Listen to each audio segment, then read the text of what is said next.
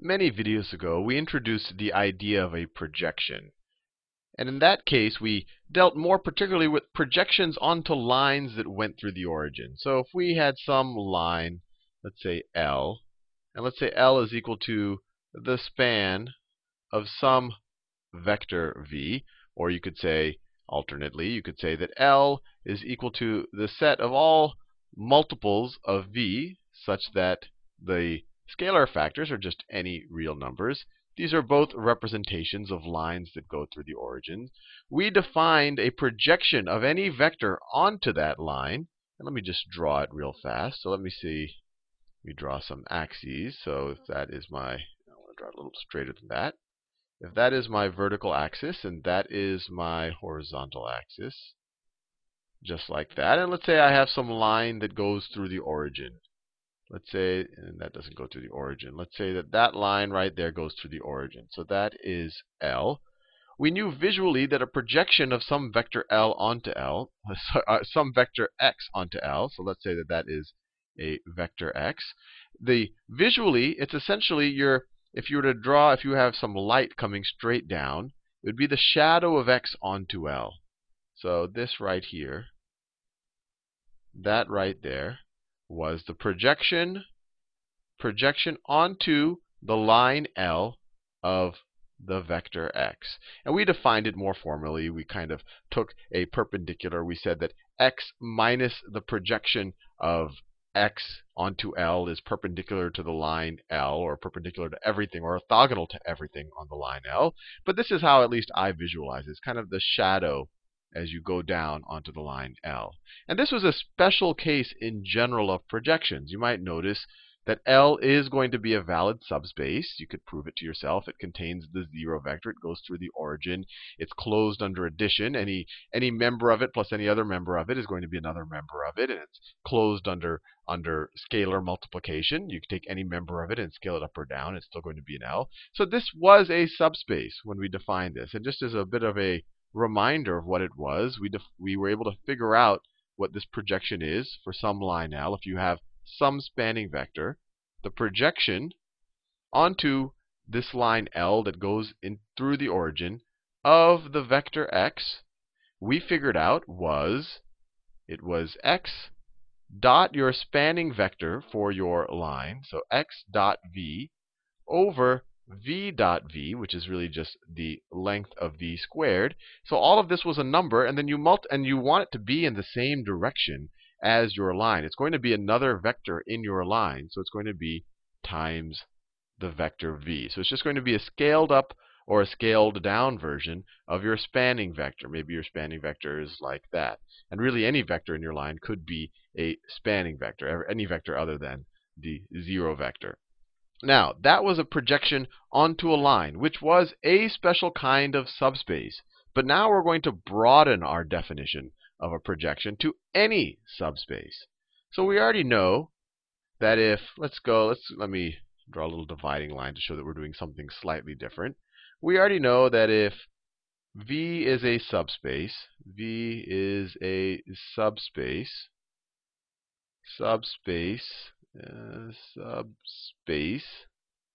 of Rn, then V complement is also a subspace of Rn. So the orthogonal complement of V, also a subspace. And let's say we have some members, or let me write it this way. Then if we have these two subspaces, you have a subspace and you have its orthogonal complement, we already learned that if you have any member of Rn, so let's say that x is a member of Rn, then x can be represented as the sum of a member of V and a member of the orthogonal complement of V, where, let me write this, where the vector v is a member of the subspace V, and the vector w is a member of the orthogonal complement of the subspace V. Just like that. We saw this several videos ago. We proved that this was true for any member of Rn. Now, given that, we can define the projection of x onto the subspace V, onto the subspace V as being equal to just the part of x. You can kind of view it, these are two orthogonal parts of x. We define the projection onto V as the part of x that came from V. It's equal to just that vector V. Alternately, you could say that the projection of x onto the orthogonal complement of, sorry, I wrote transpose, onto the orthogonal complement of V is going to be equal to W. So this piece right here is a projection onto the subspace V. This piece right here is a projection onto the orthogonal complement of the subspace V. Now, what I want to do in this video is show you that these two definitions, that this definition right here, when it's in conjunction with this right here, this is equivalent to what we learned up here if the subspace V that we're dealing with, is a line. And, because this was a valid subspace. But not all subspaces are going to be lines. And to see this, we can revisit an example that we saw several videos ago. We had this matrix here, this 2 by 2 matrix, and then we had this other vector B that was a member of the column space of A. And we did this problem to show you that the shortest solution to this right here, was a unique member of the row space. Hopefully that gets your memory on track for when this problem when we first did it. But let me graph it and show you that the solution to that problem, we could have just as easily taken a projection onto a subspace. So let me graph everything in this problem. This might help you remember also about the problem. So let me draw my axes just like that. So the first thing we learned, you could solve this, but I already did this in a video. I think it was 2 or 3 videos ago. The null space of A, or all of the x's that satisfy AX is equal to 0, is a span of the vector 2, 3. So you go 2 to the right, 1, 2, and then you go 3 up, 1, 2, 3. And so it's the span of this vector. And so the span of that vector is just all of the points. Well, that vector specifies that point, but if you scale this vector up and down, you're going to specify all of the points on this line. All of the points on that line. Let me draw it like that. That's good enough. It shouldn't curve down like that at the end. So let me draw it a little straighter. So this is the null space. That is our null space of that matrix right there.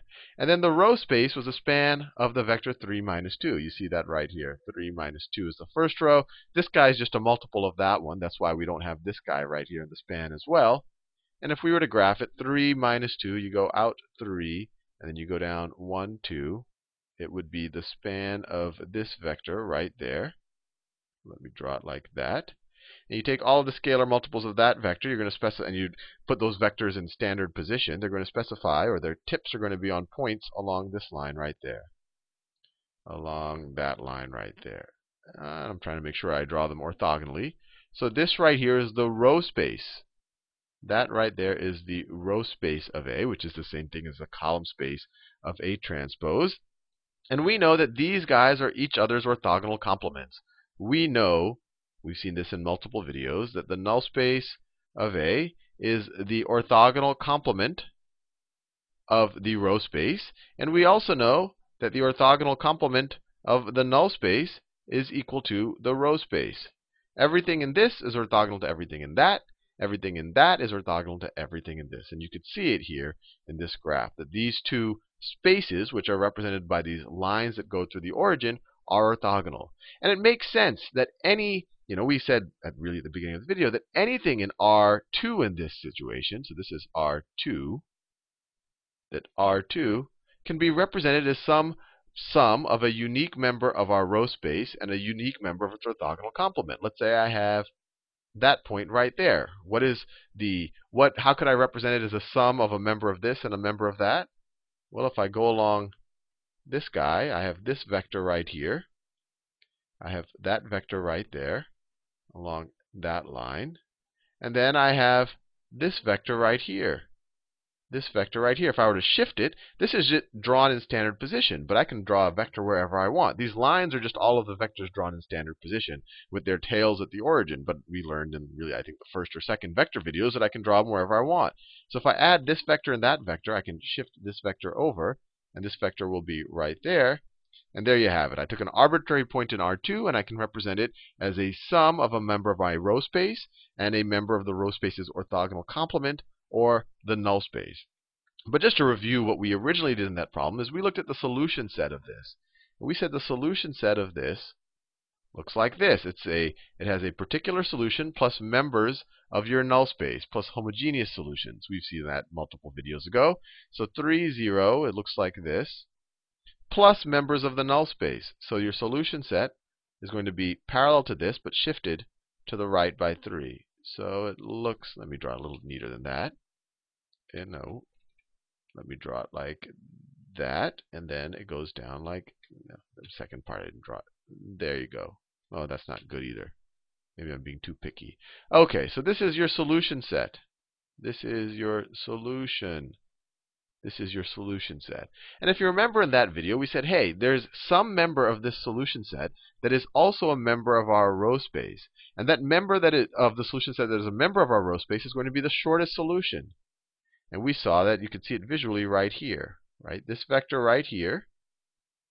It is in our row space. It is a member of our row space. And it also specifies a point on our solution set. And you can see visually that it's going to be the shortest solution.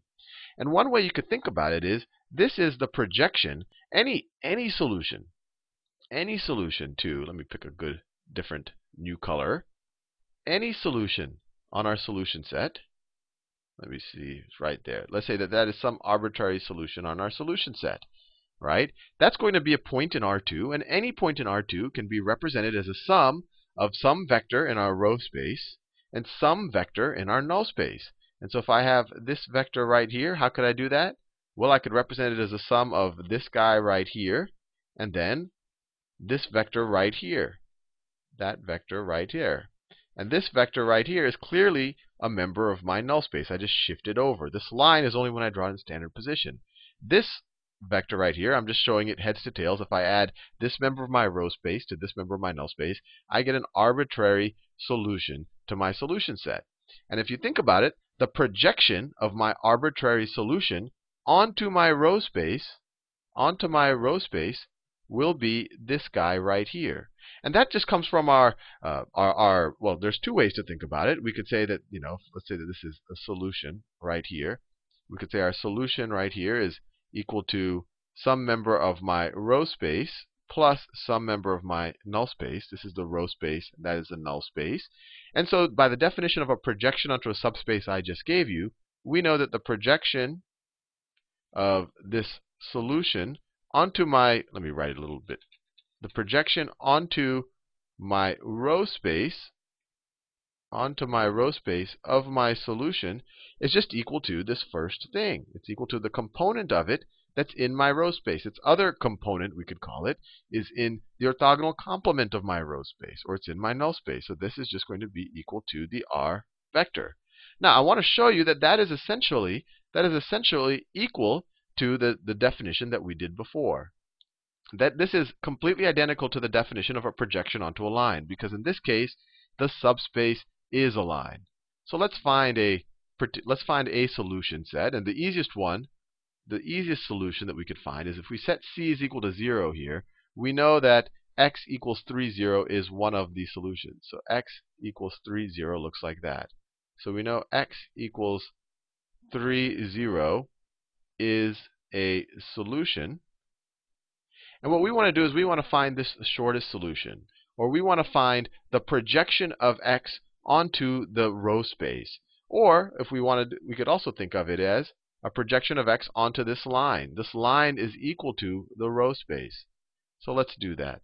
And I'm doing this to show you that this definition of a projection onto a subspace that I've just introduced you to in this video, it is completely identical to the definition, or it's not identical. It's consistent with the definition of a projection onto a line, although this is more general because a subspace doesn't have to be a line. But in this case, it is a line. So let's do that. So the projection of 3, 0, the projection of the vector 3, 0 onto our row space, which is a line, so we can use that formula. It is equal to 3, 0 dot the spanning vector for our row space, right? dot the spanning vector for our row space. That's 3 minus 2. We could have, there's a bunch of spanning vectors for your row space. This is just the one we happen to pick. So dot 3 minus 2 all over the spanning vector dotted with itself, 3 minus 2 dot 3 minus 2. And then this is just going to be one big scalar, and then we want to multiply that, or essentially scale up our actual spanning vector by that. So this is the projection of this solution onto my row space, which should give me this vector right here, because we're just taking a projection onto a line, because the row space and this subspace is a line. And so we used the linear projections that we first got introduced to, I think, when I first started doing linear transformations. So what is 3? So let's see. This is 3 times 3, 3 times 3, plus 0 times minus 2. 0 times minus 2. This right here is equal to 9. This is 3 times 3 plus, let's see, this is 3 times 3 plus minus 2 times minus 2. So that's 9 plus 4. That's 13. So it's 9 over 13 times this vector right here. So we're going to get, it's going to be equal to 9 over 13 times the vector 3 minus 2, which is equal to the vector 27 over 13 and then minus 18 over 13, which is this vector right here. Which is this vector right here. Which we got this exact answer when we first did it, although we just didn't use the projection onto a line. But now we see that this is exactly consistent with what we did before. We just used the projection onto a line. And we see that this is consistent with our new, broader definition of a projection. Our new, broader definition of a projection. Here, we were able to do it because we did it onto a line. But here, I'm calling a projection onto any subspace. We know how to do it if it's a line, but so far I've just kind of defined it onto an arbitrary subspace. But I haven't given you a nice mathematical, I guess, or computational way to figure out what this is going to be if this isn't a line. In fact, I haven't even showed you, when this is general, whether this is definitely a linear transformation. We know that when you take the projection onto a line, it's a linear transformation. But I haven't shown you that when we take a projection onto an arbitrary subspace, that it is a linear projection. I'll do that in the next video.